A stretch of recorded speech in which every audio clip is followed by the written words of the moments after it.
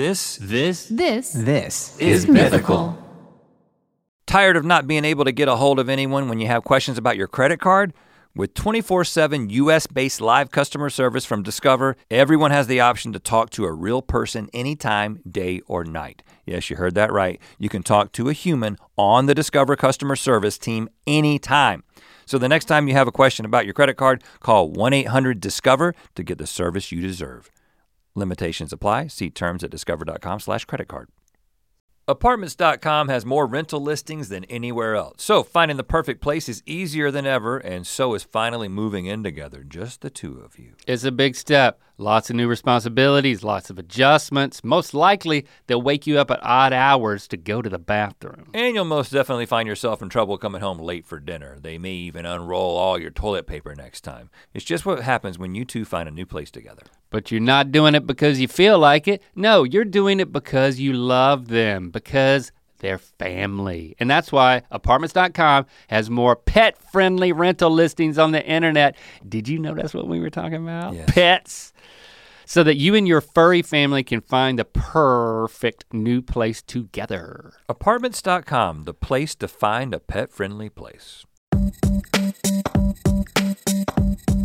Welcome to Ear Biscuits, I'm Link. And I'm Rhett. This week at our respective tables of varying lighting in our own homes, we're gonna be talking about relational dynamics during quarantine. I'm telling you, man, we're gonna open a can of, well, not a can of whoop ass. I'm talking about, this is like, what's it? A can of worms. That's what I was thinking about. How many cans are there? Hey, listen, there's whoop I can ass, open a can of whoop ass. You want me to come over and whoop your ass? Because I'd like to see you try. I need to whoop somebody's ass now. I'd love to see you come over here and try. Talking about relational dynamics, there's a couple of times I'm just walking around my house and yeah. Sometimes I've hugged my kids and it's turned from like an affectionate hug into like, how hard can I squeeze them before they start to panic? I don't know if that's a good thing to admit, but I mean, it's not like Lando's eyes. My wife was whispering to anything. me.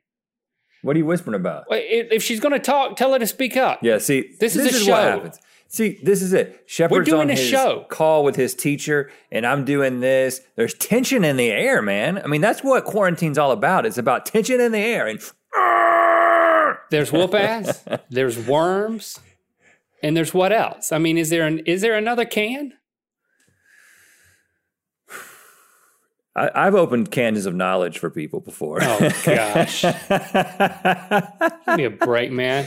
You know what? It's expired. I'm going to open a can of knowledge on you. That's not one. Nope. We're still at 2. That's not one. Well, I thought you were going to say a can of beans, but that's too literal. Too literal.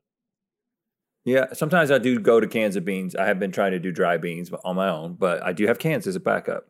The interesting thing about cans of beans is that I find myself trying to get my beans to taste as good as the canned beans.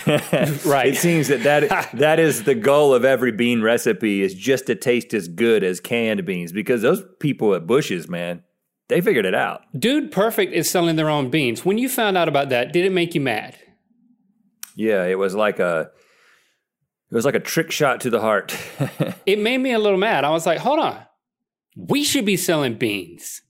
Does this mean we can't sell beans? I think we should undercut Dude Perfect. What's it called when you back into, when someone goes up for a rebound and you back into them and then they fall? Let's use their terminology. That's boxing out. Let's box them out on their own beans. Let's buy their beans and undercut them. Okay, you've got like 3 analogies going now. I also have tension, and now look at me. I'm taking it out on Dude Perfect. The people on the internet that are like the ones that invite the least amount of ridicule. All of a sudden, I'm picking a fight with Dude Perfect. This is what's happening. I mean, I've been looking forward to this conversation because I look forward to our Ear Biscuit every week because it's one of a handful of lifelines that I have, and Ear Biscuiteer listening. If you feel like this show is a lifeline in this quarantine, don't put so much pressure on us. But I'm glad to hear it. But I'm trying to figure out, there's another part of me that I think it could be therapeutic to get this out. But there's some stuff in this past week, a little bit more that, I don't know, as we start to talk about relational dynamics in my home,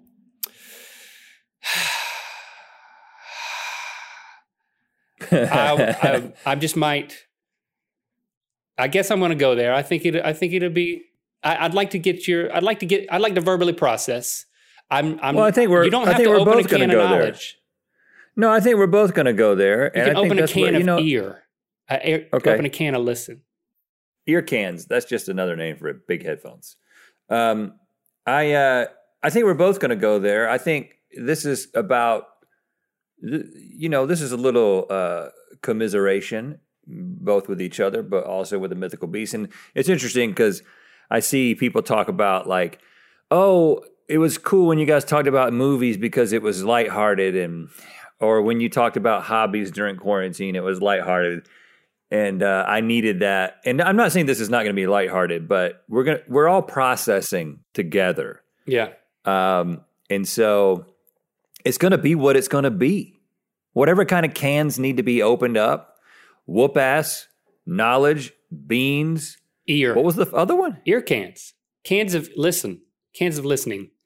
But even before that, worms. Worms, yeah. Yeah. One of the original cans. Yeah, that's right. Now we're going to spray those cans down, and then we're going to wipe those cans down, and then we're going to move them to a disinfected area, and then we're going to proceed to open them one by one.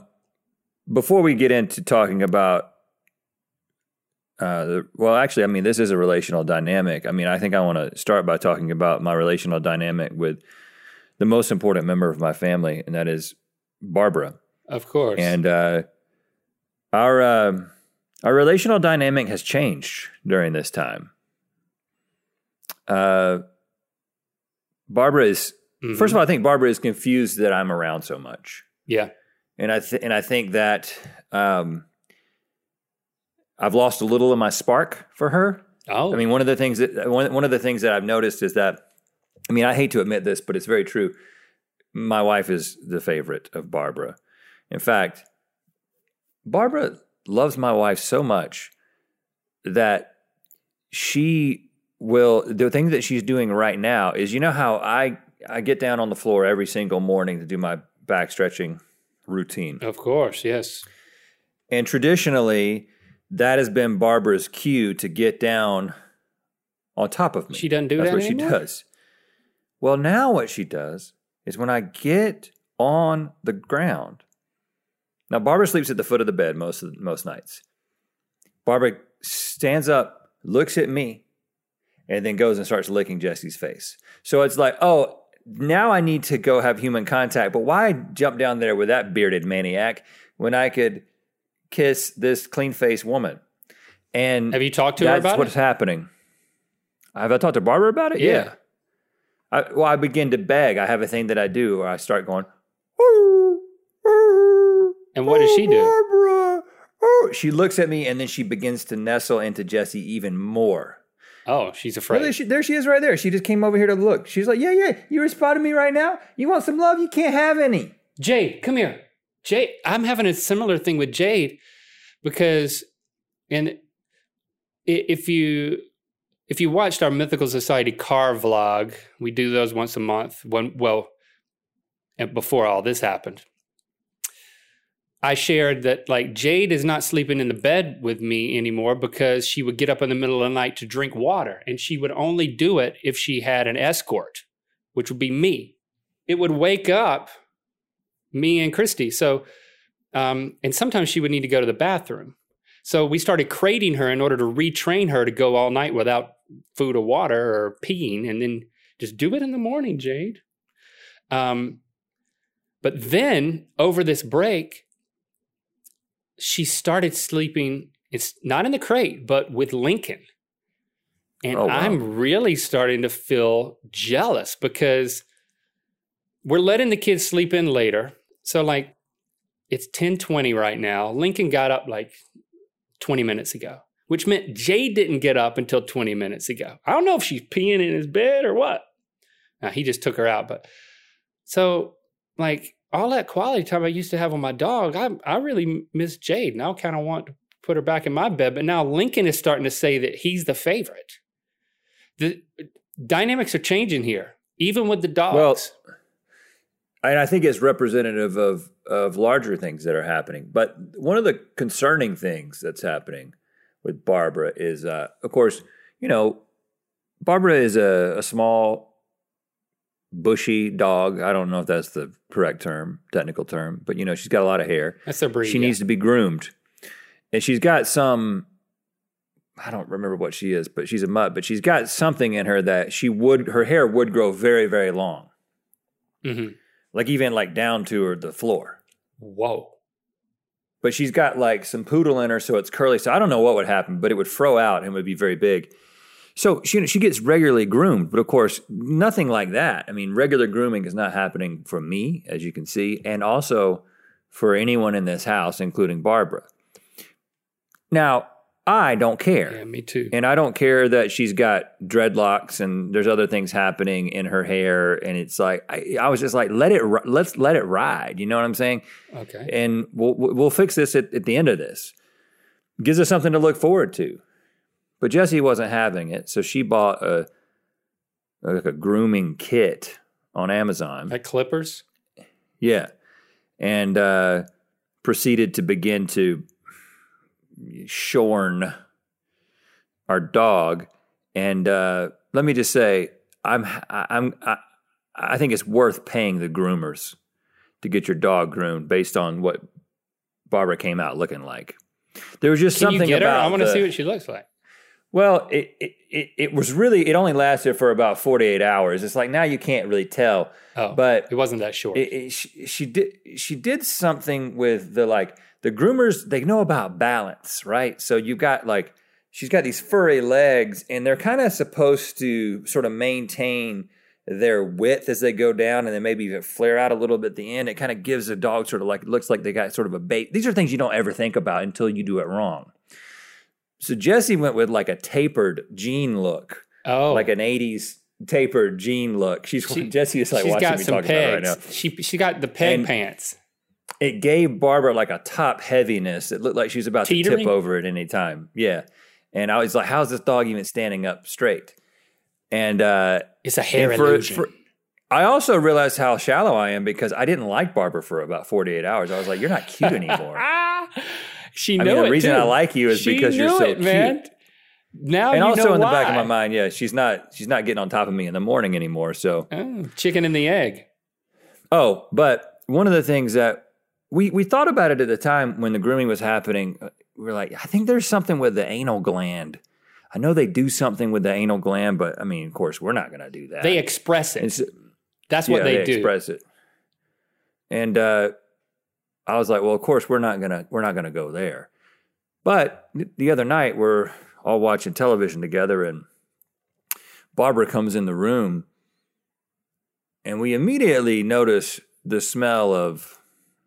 It's like somebody took one of those bottles of fish oil that you vitamins, take for your cardiovascular system, mm-hmm. and they left it out in the sun for 72 months, and then they brought it inside, and then they opened it up. That's what it's, and I figured that wasn't what had happened, and so I just said, "Is that the anal gland?" It is, yes. And then Jessie proceeded to grab Barbara and just slightly lift her tail for a moment. Oh, and she confirmed it was indeed the anal gland. Now, typically they'll do the butt scoot. And that's also a sign that the anal glands are not properly expressing.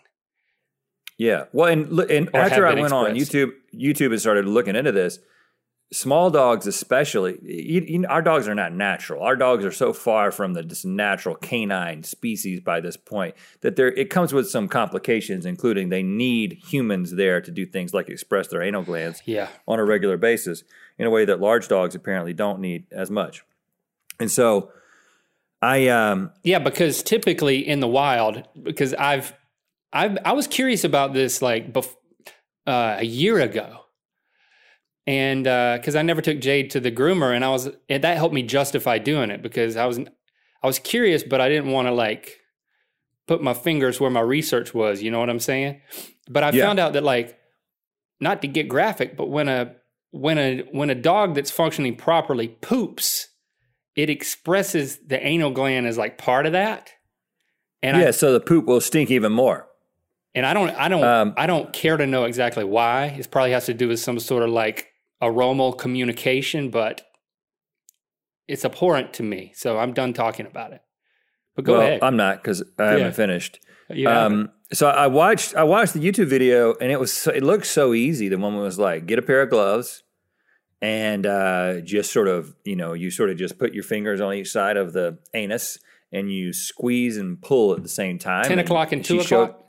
She showed, I think it's more like 3 o'clock and 9 o'clock, but she said, this is what, she was like, she showed on like a paper towel or something like, this is what will come out and it will smell awful. Oh.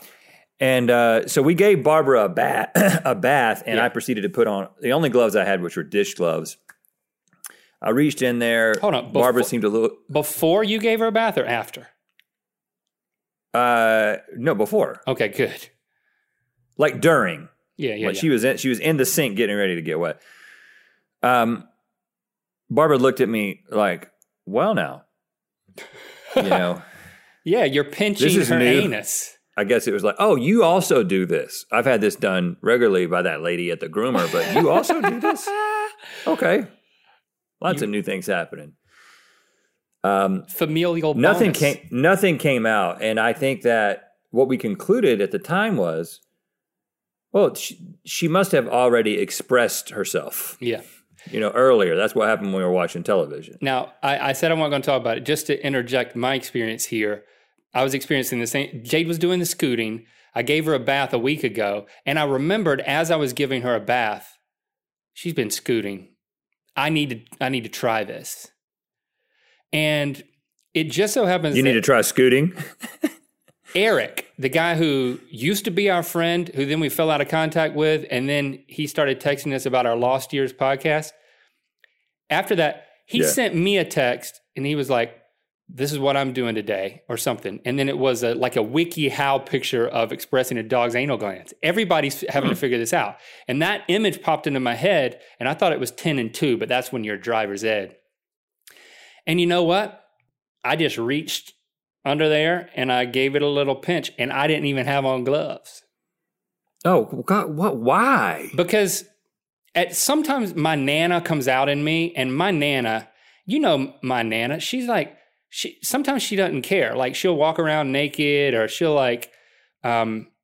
she'll do the walking farts, and she doesn't apologize for anything. She'll teach, when she taught me how to blow. What does it have to do about touching bubbles, your dog's butt? She would chew up the gum, poke her tongue through it, and then take it out of her mouth, and then put that slot where her tongue was over my tongue, and then tell me to blow. And that's how I learned to blow bubbles.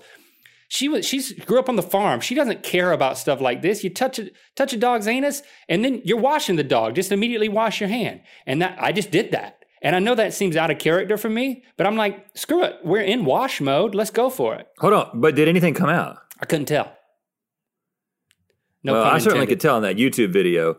And I couldn't but so nothing came out with Barbara, but then literally as we were getting ready to record this, 30 seconds before we press record, Jesse was standing right over here and said, I'm smelling it again. So I think the fact, if you can smell it, it's a problem. And I think I'm going to have to go in again. You're going to have to go in deeper. You need a deeper pinch. And don't wear gloves. You really need to bond with your dog. What is wrong with you? Anyway, so that's, relationships are changing. Yeah. Conventions are changing. I mean, if I can figure out how to do this, are we going to take, our groomer's going to go out of business. My groomer's not going to go out of business because this isn't something I want to make a regular thing. This is something I want to do only in times of desperation. It might be like a Dr. Pimple Popper thing. You might experience some pleasure associated with a victory, with success. Don't count your chickens before the can opens. You might like it. Gosh. This episode is brought to you by Progressive Insurance. Whether you love true crime or comedy, celebrity interviews or news, you call the shots on what's in your podcast queue. And guess what? Now you can call them on your auto insurance too with the Name Your Price tool from Progressive. It works just the way it sounds. You tell Progressive how much you want to pay for car insurance, and they'll show you coverage options that fit your budget. Get your quote today at Progressive.com to join the over 28 million drivers who trust Progressive. Progressive Casualty Insurance Company and Affiliates. Price and coverage match limited by state law. It's Sophia Franklin, and if you don't already know, listen up.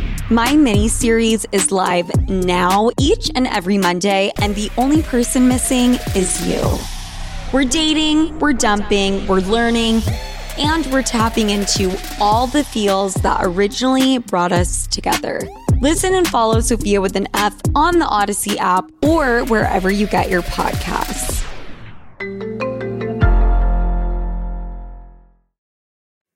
Okay, before we dive into this, I will say we're going to be talking about this from the standpoint of people who are in a family and trapped with them.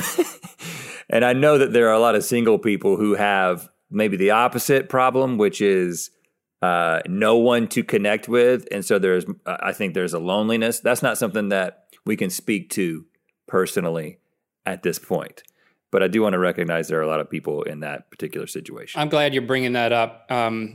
Yeah, because I think there's going to be some complaining coming from us. And I don't know. Maybe if you're in a different situation, maybe it'll be helpful for them to hear how it's not that great for us at times either. But it is a good acknowledgement, and we feel for you if you feel isolated or lonely, and we want to encourage you to do whatever you can to break out of that. And I know I can imagine that might be difficult at times to pick up the video chat and to initiate. I don't know, and maybe more for guys. To say, hey, I'm just FaceTiming you because I feel lonely. It's not the type of thing that I didn't feel like that was the thing as a guy that I would give myself permission to say years back. Yeah. Good acknowledgement. So I found a couple of articles that I think speak to this. One of the things that's happening, of course, is couples who have never spent this much time together are now spending this much time together. Yeah. And the question is, what is that going to do for relationships? What is that doing for families? I mean, when you think about our situation, which I think is probably a pretty typical situation in the world and in America, is that a lot of dads are spending a lot more time at home than they normally would. And this is this isn't just dads. It's working moms. Working moms. Anybody who has spent a lot of time traditionally outside of the house is suddenly there, and it's like one of those. If you think about when you go on vacation, and we've talked about this dynamic before, when you go on vacation, even with the distractions of vacation, being in a foreign land of some kind, having a schedule, having a pool that you could lounge next to and stuff like that, even with all those amenities, still by the end of a week-long vacation, most people are like, I got to get away from my family, Yeah. But we're all on extended vacations of indefinite length, and we actually have the most familiar surroundings, and we don't have an option to really experience most of our neighborhoods are becoming much more familiar. I mean, I've walked, I could draw you a map of my neighborhood at this point. And it doesn't actually sound impressive, but okay. You couldn't draw a map of your neighborhood before this. Okay, that's fine. That's no judgment. No, I mean, have you been? My neighborhood's got a lot of weird streets, and there's no system. It's not a grid, and so I'm just saying that now I feel like I've been on streets that are less than a mile away. That was like, never been on this street, never been on this street. I've been on all the streets now, multiple times. But I'm just saying that the level of familiarity with our family and our surroundings is at an all-time high. Oh, yeah. And it's creating some different dynamics.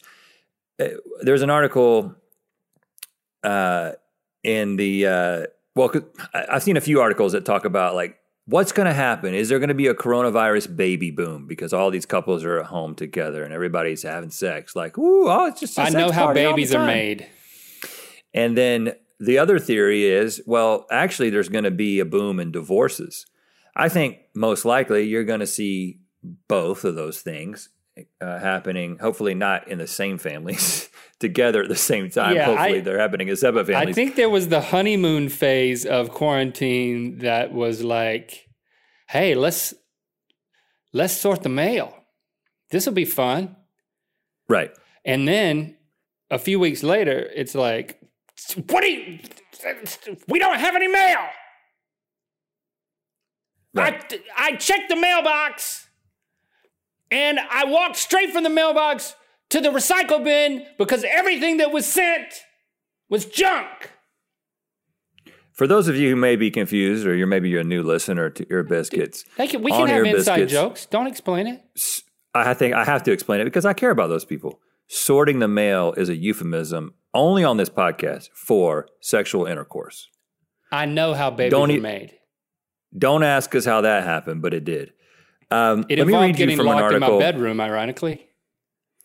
This is an article in the New York Post, which is not typically a publication that I frequent, but they had an article about the surge in divorces.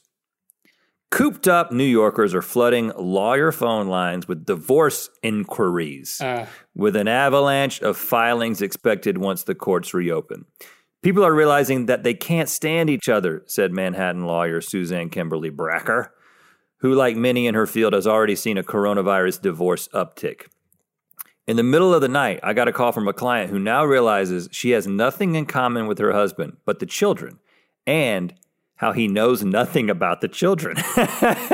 So it's like, and this is something that, this is sort of a stereotypical tropey thing, but you got the dude who's been off at his job, and then he comes back home and he is like, oh, now I've got to do something. I've got to engage with the kids more than just like, hey, I'm home, dad's home, let's shoot some basketball for 30 minutes and that makes me a great dad. But you know what I'm saying? It's like, now you're kind of expected, and a lot of people are continuing to do their jobs from home, which can be a little bit disruptive. I mean, even right now, we're sitting here in the middle of our homes, making everybody else be relatively quiet while we do this. Yeah, typically Lily will roll out of bed and she'll walk in here and she'll see me doing this, and then she will just like slump over, roll her eyes, go back into her bedroom because she realizes she can't make breakfast because it makes too much noise. And I told her she could tiptoe around and make the breakfast, but you know what? She's being ultra sensitive. I mean, not sensitive, but considerate, and she's not doing it. But it's like, yeah. So our work lives coming home is a severe inconvenience to our families. You're in the freaking middle of your living room. If somebody wanted to watch TV this morning, that ain't happening. There's other televisions. Well, it wouldn't be on the big one on your left. Exactly. Yeah, and one of the things that's happening too is I think that a lot of people are seeing their working parent or their working spouse in work mode in a way that they haven't. This article from the Washington Post, this woman, Laura Norkin, deputy editor of InStyle magazine, tweeted, "A funny thing about quarantining is hearing your partner in full work mode for the first time. Mm-hmm. Like, I'm married to a let's circle back guy. Who knew?" it's like let's circle back on that. I've never heard somebody use that. We can take this offline and then circle back on it later, and then we can close the loop when we've taken the pin out of it. But for now, we're putting the pin in it. Put a pin in it. Now, I will say there are some positives from this. So, as you know, we have our company-wide meeting, and there's not really a place in my house to get away. Even when I go into the most private of places, which would be our little guest bedroom. Yeah. The crack under the door is like an inch, so you can hear everything that's happening in there. And Jessie was working outside on her computer right outside the room. Yeah. And we had our meeting, we're having every 2 weeks where everybody at Mythical gets on a video chat and we talk about business and also just kind of connect with one another. And I come out of the door and she was like, "You sound like a good boss." That's nice. You sound like a good boss. "You sound like a nice boss." She surprised? And I was like, "Oh, thank you." I think I think that she knows that I'm not, neither of us are those typical like chew your head off bosses. That's just not in our character or disposition. But I think listening in on the meeting and like, again, just hearing my side of it. So she didn't come out. I didn't come out and she said, "Oh, you're a circle back guy." She's like, "Oh, you're a nice boss." I was like, "Well, good. Yeah. I'm going to get a mug that says I'm a nice boss."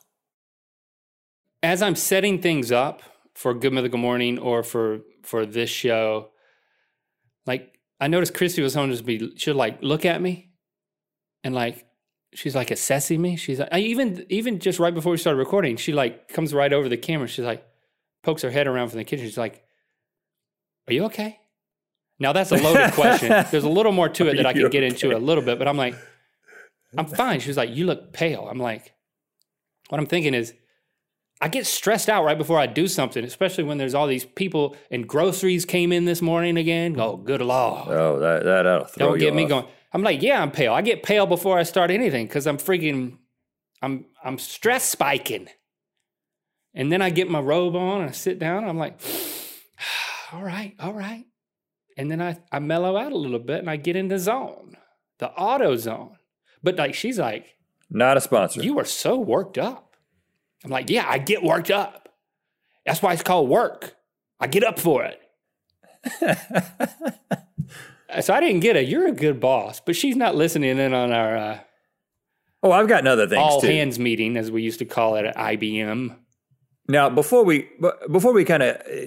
this takes a trip to the dark side, I'm going to talk about a lot of the positives because I think that this has been a really positive time for our family in a lot of ways. I made a little list here so I wouldn't forget. Now, Jesse and I had a date night before where we would go out once a week, but we're continuing to do that. Date night is our takeout night where we get some takeout and we send the children away. They can be anywhere, but anywhere near us. And, we put on some music, change the lighting a little bit. And it's still in the kitchen. I'm not talking about the bedroom yet. Okay. And that's where it begins. Mail happening. And, we just have a nice dinner and we talk about the nature of our relationship, actually talk about how we talk, I think that's been good. We got our family movie night that we do every Friday night where we all sit down and try to agree on a movie, which has been going pretty well. Really? Watched Tombstone the other night. That was a hit. Mm-hmm. Val Kilmer's not on your list, performance, one of the best ever. Kurt Russell, a little uneven acting in that movie, but he's Kurt Russell. We're also, like you, we're watching Survivor. That's something the family is connected on. Locke and I have our horror movie night on Saturday nights. Shepard and I are starting an art project based on the golden ratio, Fibonacci numbers.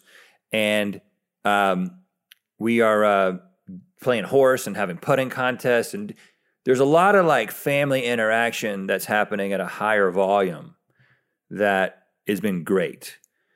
But of course, with all that interaction, with the good comes the bad. Yeah, we've had, you know how the Neils are. We like to stay hydrated. And when we go in on something, we go in deep. We go in hard. Boy, that sounded weird. We fully commit to something. And there's a dark side to that. Like, we started watching Survivor, and like as we've discussed before, we started at season 17 because I knew that if everyone got hooked on it and we got aligned on this thing, we needed a whole bunch of seasons to just start binging through because we just want to keep going down that rabbit hole. So now we're over halfway through season 18, and everybody's so excited about it. It aligns us. It's a beautiful thing. It's kind of magical. Everyone loves it. And lately it's the only thing we've been willing to do together. Like So here I am already going to the dark side. Like, I mean, yesterday we're doing an AMA for the Mythical Society peeps, and I guess to them it just looks like I'm typing on my computer. I'm not filming anything, and they're outside in the garage playing ping pong, which that's another thing that we do. But now that's become a source of contention. Well, I didn't finish the Survivor thought. The thought is Survivor is the only thing that we end up doing every single night. So we don't have enough variety. And it's like you're watching Survivor every night? Every single night. And it's too much. It's a problem. Yeah. And then, we're not having enough other positive outlets as a family. So I'm doing the AMA and they're outside playing ping pong. And then this is not the first nor the second time this has happened in the past 3 days, but all of a sudden I hear Lando screaming. And a lot of times when he's screaming, delete it! Delete it! What? Delete it! And he comes in here and he runs to me and he's like, Dad, Lincoln took video of me and he won't delete it. And I'm like, what's he going to do? Is he going to post it online? He's like, he might. I was like, has he ever done that? Then Lincoln walks in and he has this like Lincoln grin on his face. He thinks he is enjoying this moment. This is what he's doing it for. To drive him crazy. You would have thought that Lincoln filmed Lando confessing to a murder. It's like that's the level of intensity. And then the more that Lincoln just kind of grins at him, the more he just goes ballistic. And I get to a point where I'm like, and that 3 hours later, I'm getting ready. I'm queuing up Survivor. Okay, finally we can have our positive time together. We can agree on this. We can at least all be in the same room, but not at each other's throats. And I'm like, they wouldn't come and they wouldn't come. So I've got this technique where I start playing Survivor really loud, and then they'll like stop what they're doing and they'll all run in. They'll get off the phones or whatever and run in. Well, this time, instead of that happening, it was delete it. And they ran in, and you know what? Without thinking about it, I was like, I don't want to hear it. You two go back out of the room and handle it. And then they stood there, kind of like bumfuzzled. And I was like, go out of the room and handle it. And I looked at Christy, who I was talking with before they came in, and she was like, she had this disappointed look on her face at me. Yeah. Yeah. And then the boys left, and I'm like, what were you saying? It's like at a certain point, the button's been pushed so much that it won't pop back up. You know that type of button where it's like it gets pushed in and then it gets lodged underneath something. So it's like, or you think that the button popped back up, but really it like you push it and instead of it popping back up, you push it and then you watch it. And you're like, I don't think the button's coming. And then all of a sudden it starts to come back up a little bit and then stops. That happens with literally every keyboard that we put in our kitchen because no matter how many times I tell my kids to wash their hands before they type, they don't. They won't.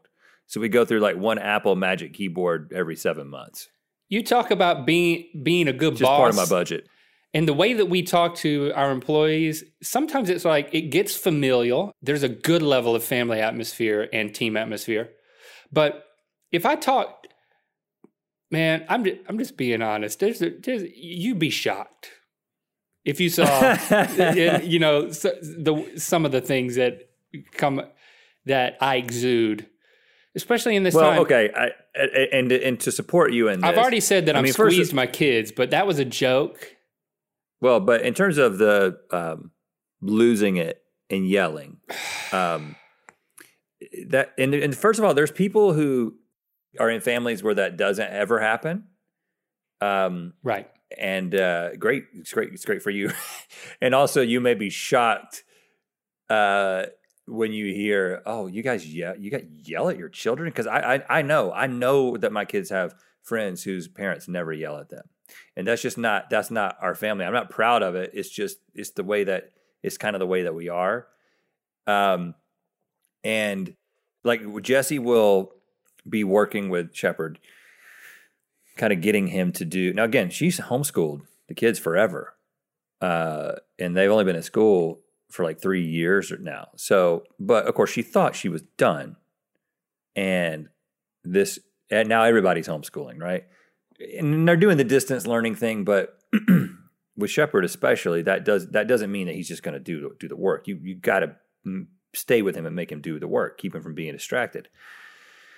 And Jesse is more patient than me and tries to engage with him in a fruitful way. Yeah, we both married much better people than we are. And that's a wonderful thing for us. And then she will, but then, I'll come out of a meeting or a podcast or whatever I happen to be doing, and she'll say, your turn. When this is not something that happens when I'm at work, but when I'm at home working, it does happen on a regular basis.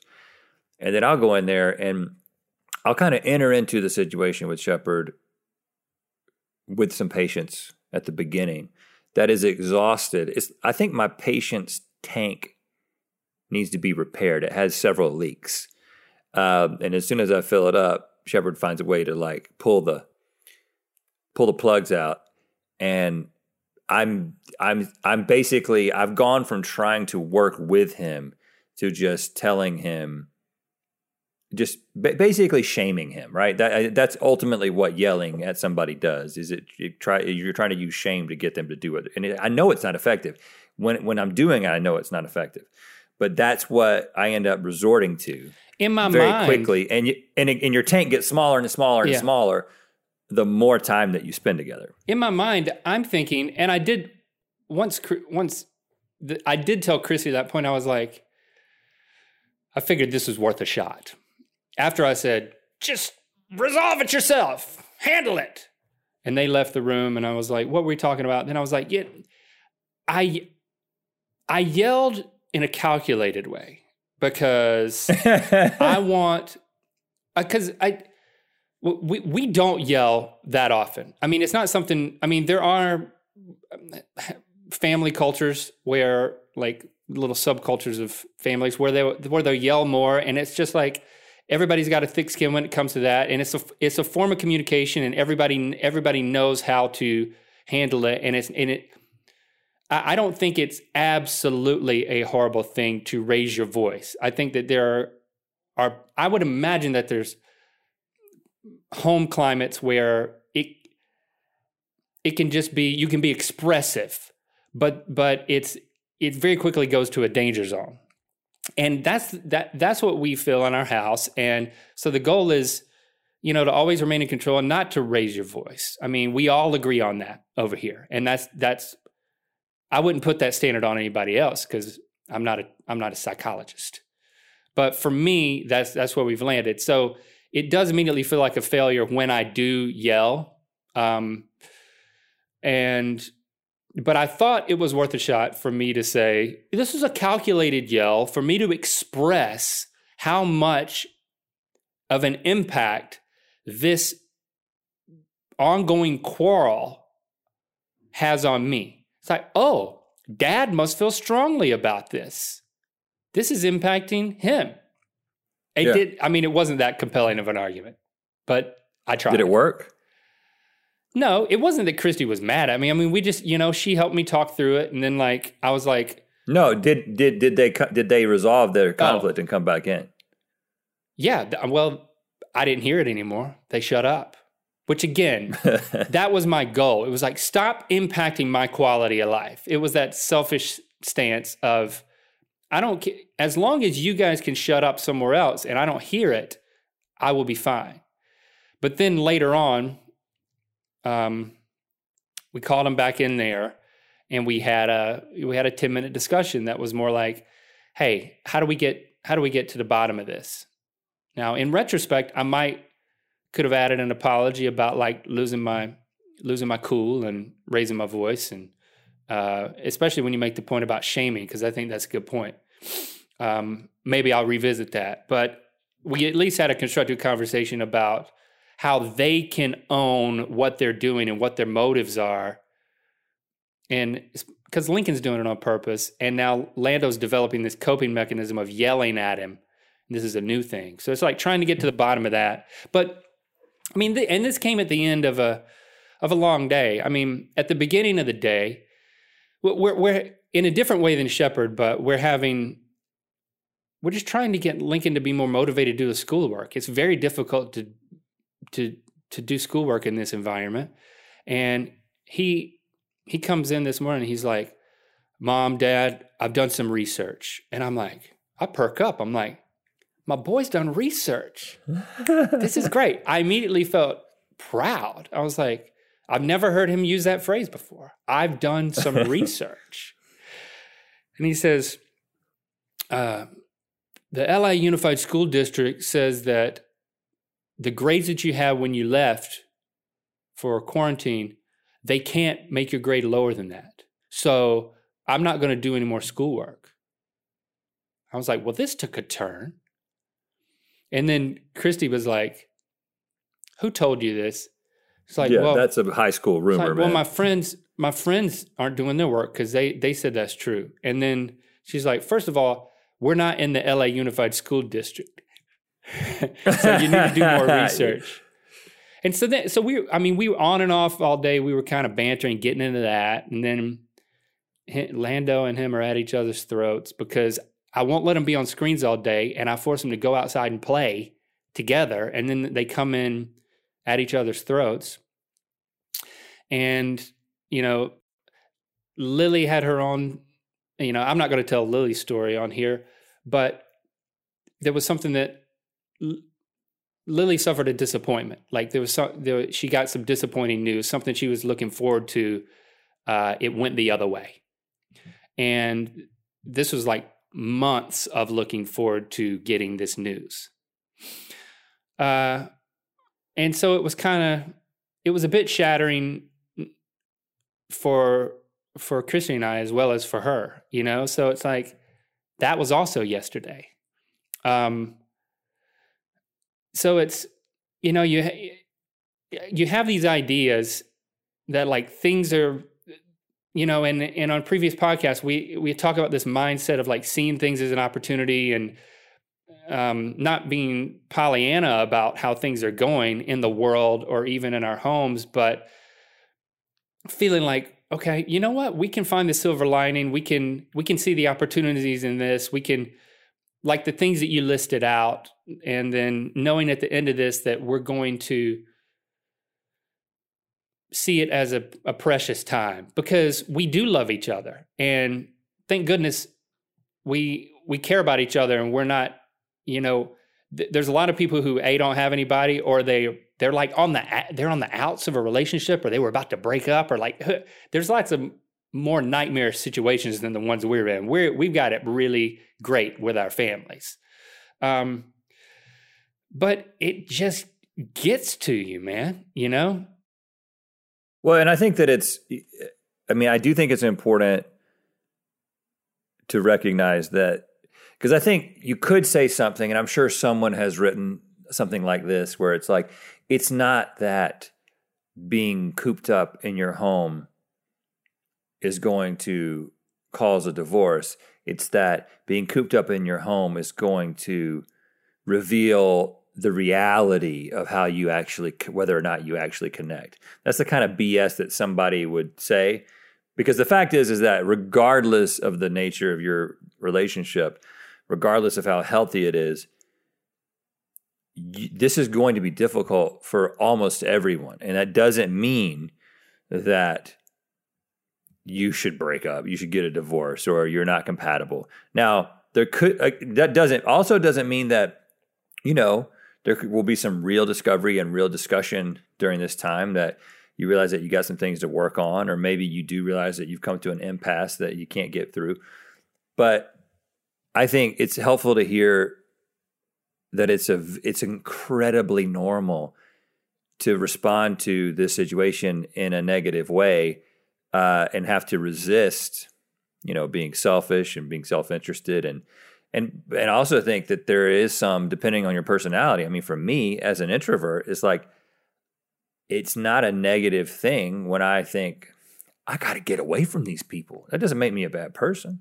It doesn't make them bad people. It just means that the Redster needs to eject himself from this situation and go on a solo walk. In fact, Jesse and I were talking about this yesterday because Jesse is one of the biggest differences between the two of us. We have so many things in common. We enjoy so many things. We connect in a lot of different ways. But she is a hyper extrovert, and I'm not a hyper introvert. Mm-hmm. I kind of present as an extrovert to most people who get to know me for the first time, but in reality, I'm energized by being alone. So I'm an introvert. But so when I talk about things like, I'm going to go work out, first week, she was like, you want to work out together? And I'm like, no, I don't want to work out together for like 7 reasons, the least of which being that we're not going to do the same stuff in the workout. But the main reason being that it's a time for me. Like I listen to a book.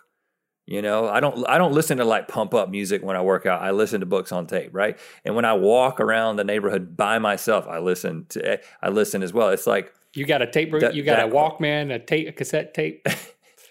I just have I've just got earphones and an iPhone. But yeah, it's your time, and you need that recharging. Need it. Well, and even today or yesterday, when our days right now consist of doing something in the morning and something in the afternoon that's work related, typically, right? Every weekday. And even something as simple as like, okay, let's record 2 episodes of Good Mythical Morning today. Like there's been some days where we've recorded 1 in the morning and 1 in the evening or 1 in the afternoon. And you would think, 2 episodes of GMM, like that's, what else you got going on? That's an easy day. But the setup and then the getting it all right and then the meeting before and then doing it and then the taking the thumbnails and then uploading the footage. Before you know it, you've taken all day to shoot 2 episodes of GMM. And that is not me time. Right, exactly. But I had like a little window in between the other day, and I said, I'm going to take a walk by myself. It was sunny outside. I was like, I'm going to take a walk by myself. And then Jessie said, okay. And then she told me this morning, she was like, when you said that, because we were talking about this dynamic before we recorded this, she said, my instinct is to be like, well, I want to go on a walk with you. Like, if you're going to go on a walk, let's go together. But she's like, no, I stopped and realized that, no, that's what he needs. That's good for him. And he's not saying anything about me. Like she was like, that's not saying anything about her that I need to get away from her. It's saying more about me. Yeah. It reminds me of the same principle, but Christy made a comment to me at the end of the night last night after we had gotten through Survivor. And then I think I said something sarcastic while everyone was going off to bed. And she said, you know what? I think the only person that doesn't annoy you is you. She said, and then she turned to the whole family. She was like, you know what? I think your dad might need to to camp in the backyard. You might need to do a little camping time by himself. And I'm like, all right, first of all right, tit for tat. I was sarcastic, so message received, and I laughed, and it broke the tension. It didn't escalate. She knew how to. She was doing that to de-escalate, and it worked. But I think I think that was her observation. We're coming to grips with that too. That I've been getting up an hour or an hour and a half before everybody else, and I've been meditating. Today was 30 days in a row I've meditated. Wow. Yes, it's like that it keeps a record of it on the app, so it motivates me to do it, like I said. But I don't know, it's not enough. I don't know. It's like I still suck at meditating, by the way, so I'm not bragging. It's just like I think I am getting insights, but insights into myself and how to cope, but I'm not quite engaging those lessons enough. But, the other thing I haven't mentioned yet, as far as relating to Christy goes, I think has been a real challenge. And you know this, that Christy's been sick for over 2 weeks. And it was just a mild fever every day for the past over 2 weeks that hasn't broken 100. But when it's like that for days and days and days and weeks, she's been in conversation with her doctor. And there's been like stomach issues. So loss of appetite. So she's lost over 10 pounds because she hasn't been able to eat and with diarrhea. But those are the only symptoms. So the doctor was saying, well, that's, there's COVID was weird and it manifests in different ways of different people, but they didn't think that's what it was. But then finally, after a week and a half, I took her to get the test, like a drive-through test. And, that it's like a it's like a Q-tip, pipe cleaner. It's like a freaking pipe cleaner that's like that long. And then they said when you'll drive up and you can stay in your car and we'll do the throat swab. And so Christy was thinking it was a throat swab, but the way that they access the throat is through the nose. And I knew this. She didn't know it. So, and I didn't know for sure she didn't know it until I saw the look on her face as it started to happen. The dude reaches in. He's like, now I'm going to count 5 seconds. It's going to feel a lot longer than 5 seconds, but I'm just going to count. And then the guy took the pipe cleaner, put it in her nose. Her eyes got huge. Her feet started beating the floorboard of the car. And she said that it went she said, if I would have opened my mouth and looked at you, you would have seen the thing go past my throat down there and start. And then he's counting to 5 and he's twisting it. Yeah. And then he's pulling it out. And I'm sorry that I got a kick out of her being so surprised, not because it hurt, because it was I wouldn't say it hurt. It did hurt, but it was more uncomfortable. It's just like when you've experienced. We both have experienced it because when you got your when we went to the plastic surgeon to do the commercial and he showed you how to look down at your throat. Well, they did the same thing to me at the ENT when I was having some throat issues a couple of years ago. And it's like, again, goes to the nose. And I have a deviated septum in my right nostril. Like you can't get in there. And the left nostril is open but prone to bleeding. So it's like, I don't want to have to get tested. I hope they come up with, I want one of the less invasive ones. 2 days later, we got the results back. They were negative. She was still having the symptoms. And I mean, she started to develop pain in her chest. Like, it was like, I think I'm having trouble breathing. And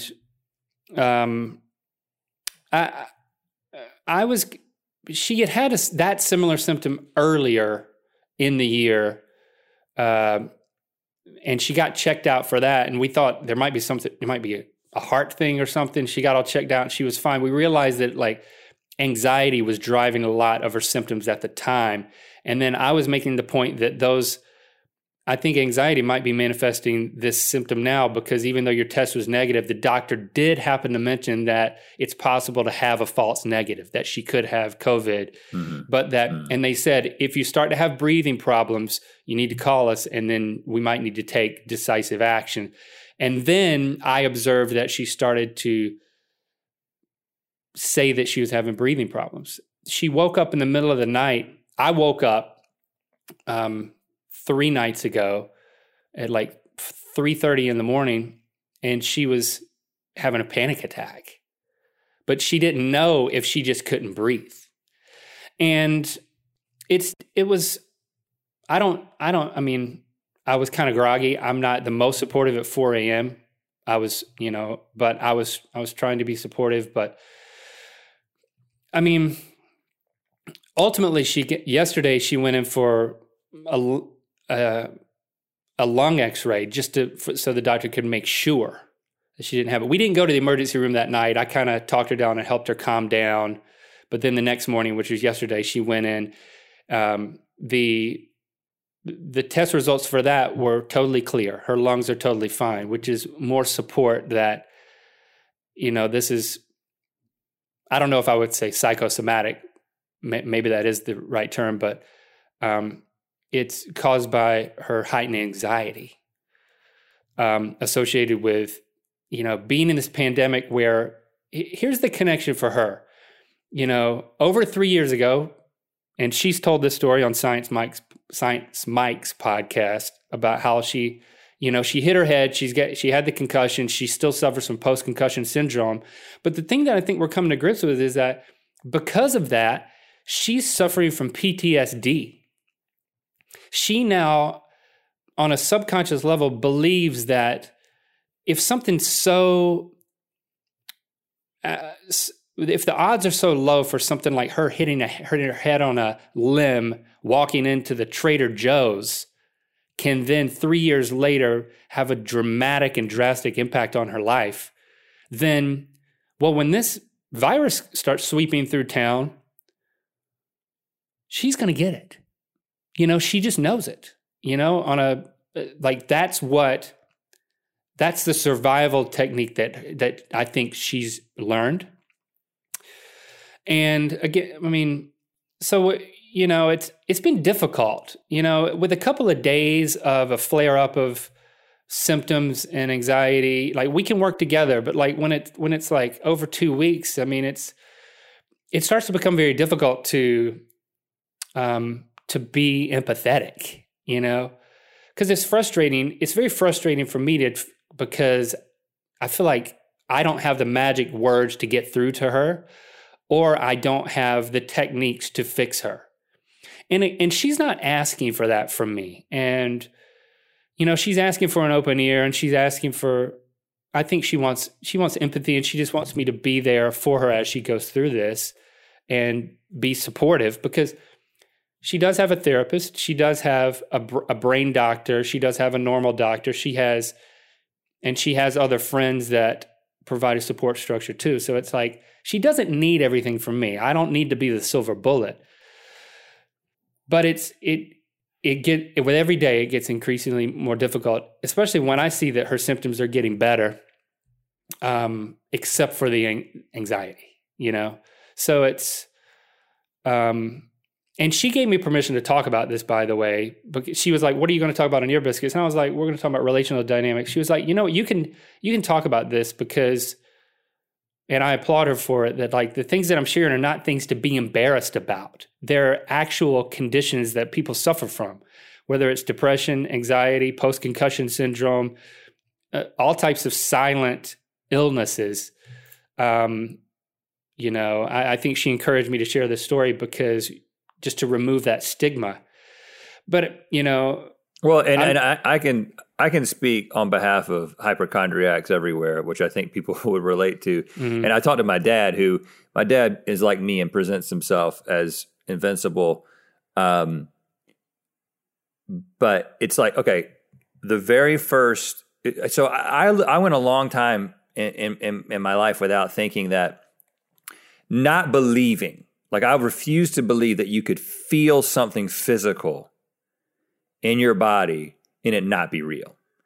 But in the past 10 years, I have felt so many specific things, injuries and sicknesses, and then it turns out to not be anything. And so with the coronavirus, the first week that we were home, I swear to you, because I was consuming so much news, I had pain. I had legitimate pain in my chest. And I kept telling Jesse, I was like, I think I got it. I was like, I don't have any other symptoms, but like when I breathe in, like it hurt, my chest hurts. So I was like, literally, I can point to it. It's hurting right here. And it's hurting right here. And I was like, and it comes and it goes. And I've had it for a week. And then I talked to my dad and he was like, I've had coronavirus 20 times since this whole thing started. Like he was like, it's just in our genes for it to manifest itself in that way. So, I mean, it doesn't mean you're crazy. I think it's very normal, and you can actually. And I've had a couple panic attacks. I'm not crazy. You're saying it doesn't mean that my wife is crazy. Right. Yeah. there's a couple of like and that whole feeling like you can't breathe thing, and like there's a couple of times in the past few weeks that I've woken up in the middle of the night and I've been like, I think I'm not getting a full breath. And the moment that you think that, it's very difficult to get out of it. It's very difficult to get out of it. And again, I'm not telling people that they should ignore their symptoms. I do think that for me, a lot of times doing what Christy did and like going and getting the x-ray so you can be told definitively, sometimes you do need that. You need that like, oh no, there's actually nothing wrong with you, because hypochondriacs like me will keep thinking like, yeah, you're just telling me there's nothing wrong with me. But in reality, there is, and you just don't want me to think about it. Mm-hmm. You know, and sometimes you do have to go to that place. It can get to a place where you're having to have all these things confirmed all the time. But I just say that as somebody who hasn't had nearly the issue, the struggle that Christy has had, and I haven't had the post-concussion syndrome or anything like that. But I am a hypochondriac, and I have thought that I had coronavirus already, and I was sure of it. It's just so difficult to be empathetic because I'm not great at it in general. But then, and I think when we were talking about our highlights from the year, I might have talked about the dynamic of, I'm not sure, but whenever she says, I'm concerned about this, whether it's a physical symptoms related to this or it's related to the kids or something else, whenever she says, she expresses anxiety towards something, my knee-jerk reaction without actually hearing her is to just minimize or try to make it disappear entirely, like to dismiss her instincts, or her concerns. And, I told her it's like at a certain point, if something's really concerning, she'll be like, you don't seem concerned at all. And I'm like, one time I was like, if you cry wolf too many times, then the farmer's not going to come, or I don't know how the story goes. And that was not a sensitive thing to say, but it was an honest thing that like, it is a struggle to continue to hear her and to empathize with her when it's so foreign to my own experience that like, I think I live with my head in the clouds sometimes. Maybe it's I think how she feels about me, because our experience is so different in this way, and it's very frustrating to not to be able to fix it, and then whenever I start to say, well, that's not what I need to do, I just need to be there, then it's like it's hard to access the energy because it's against my instincts to interact with her in that way. And so, after over 2 weeks of that, it's like, again, that was the last thing over the past 2 days that was like, okay, this is difficult. Just to kind of close the loop on it. What was the corporate saying? Circle back. I don't want to have to circle back on this later, so let's close the loop now. It's this morning I took my meditative time to kind of think more about her and about just to have an exercise in empathy. And then afterward, it gave me the capacity to go upstairs and to apologize for, how I wore my frustration on my sleeve, and there was no yelling with Christy. It wasn't like that. It was more of like you could just sense the frustration, and it seemed like annoyance, But I think we were about to have a good conversation this morning and clear the air about that. And, I know that she's pulling on resources and seeing ways that she can,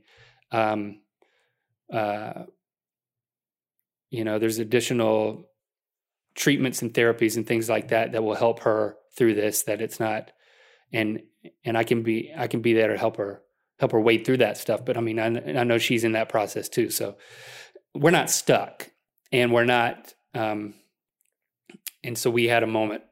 We had a good moment this morning where it was like kind of a reconnection and just being honest. And so that's just to close the loop on that. But well, yeah, and I would say, given there's a lot of things about this particular situation, and the things that we continue to read about the virus that make it it's a specifically difficult situation for people who are hypochondriacs, because the virus, the symptoms are they don't know anything about it. It's like you read one article and it's like, okay, well, it seems that it presents this way in most people, and for some people it's just like this, and then some people all of a sudden there's all these little things that I think people who write these articles, and again, when you're writing about it, you don't have hypochondriacs in mind. And actually, hypochondriacs need to learn how to deal with, I say this as a hypochondriac, I need to be able to engage with information in a way that doesn't immediately make me think that I have it. But it's very difficult because it manifests itself in so many different ways. And we've been told it's super contagious, and you're out of your normal routine. You got a lot of us are doing is just reading the news and sitting around and thinking. And it's like, that could be a really bad combination. So I do think it's important that, and again, for the longest time, I thought that my mom was a hypochondriac, and I was like, well, that's not me. And then I realized, no, you know what? Oh, actually, no, I am. And now I'm talking to my dad. I'm like, oh, and also my dad is. It's like we all have this tendency to immediately kind of internalize it. So I just think that it's okay. It doesn't make you abnormal. It's such a common thing, but it is important to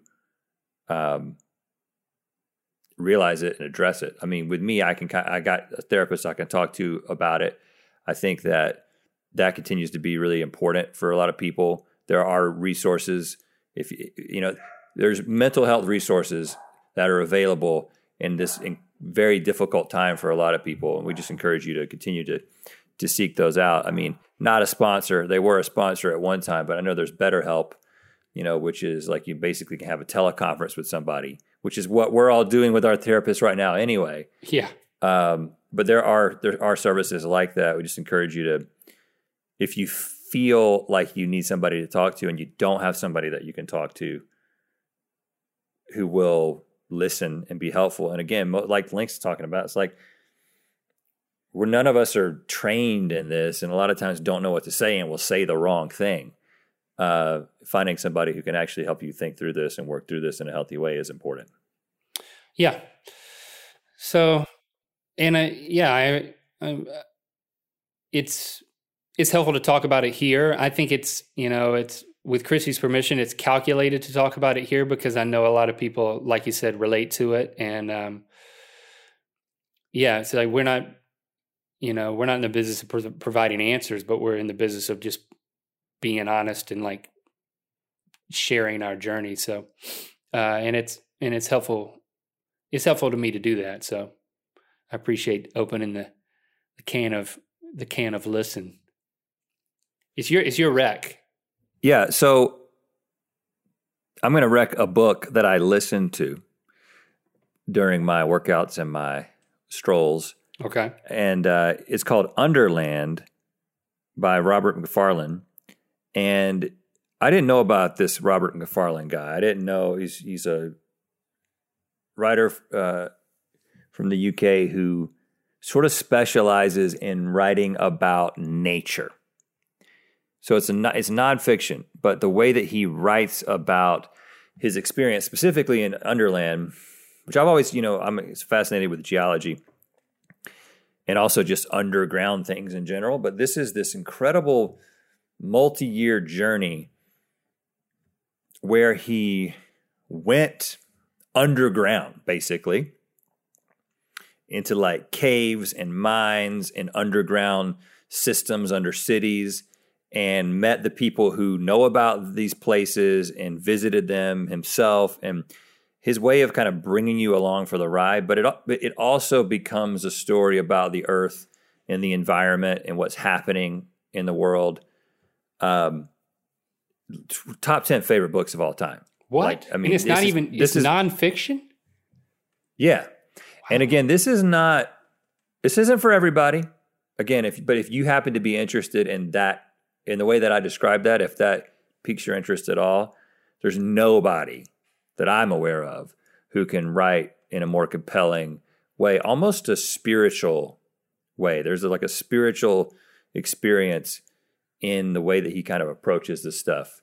That it's again, it's been super meditative to like walk and listen to these stories about these people, and it's sort of like really tapped into my sense of adventure, which I kind of feel like I haven't really been feeding for a long time. We do a lot of crazy things. Our lives are we could do a lot of amazing things, but just this guy's commitment to going out into the world and then talking about it in a compelling ways. So that's Underland. Okay. Yeah, all one word. All right. Thanks for hanging out with us this week. We'll speak at you again next week, and you know we love you.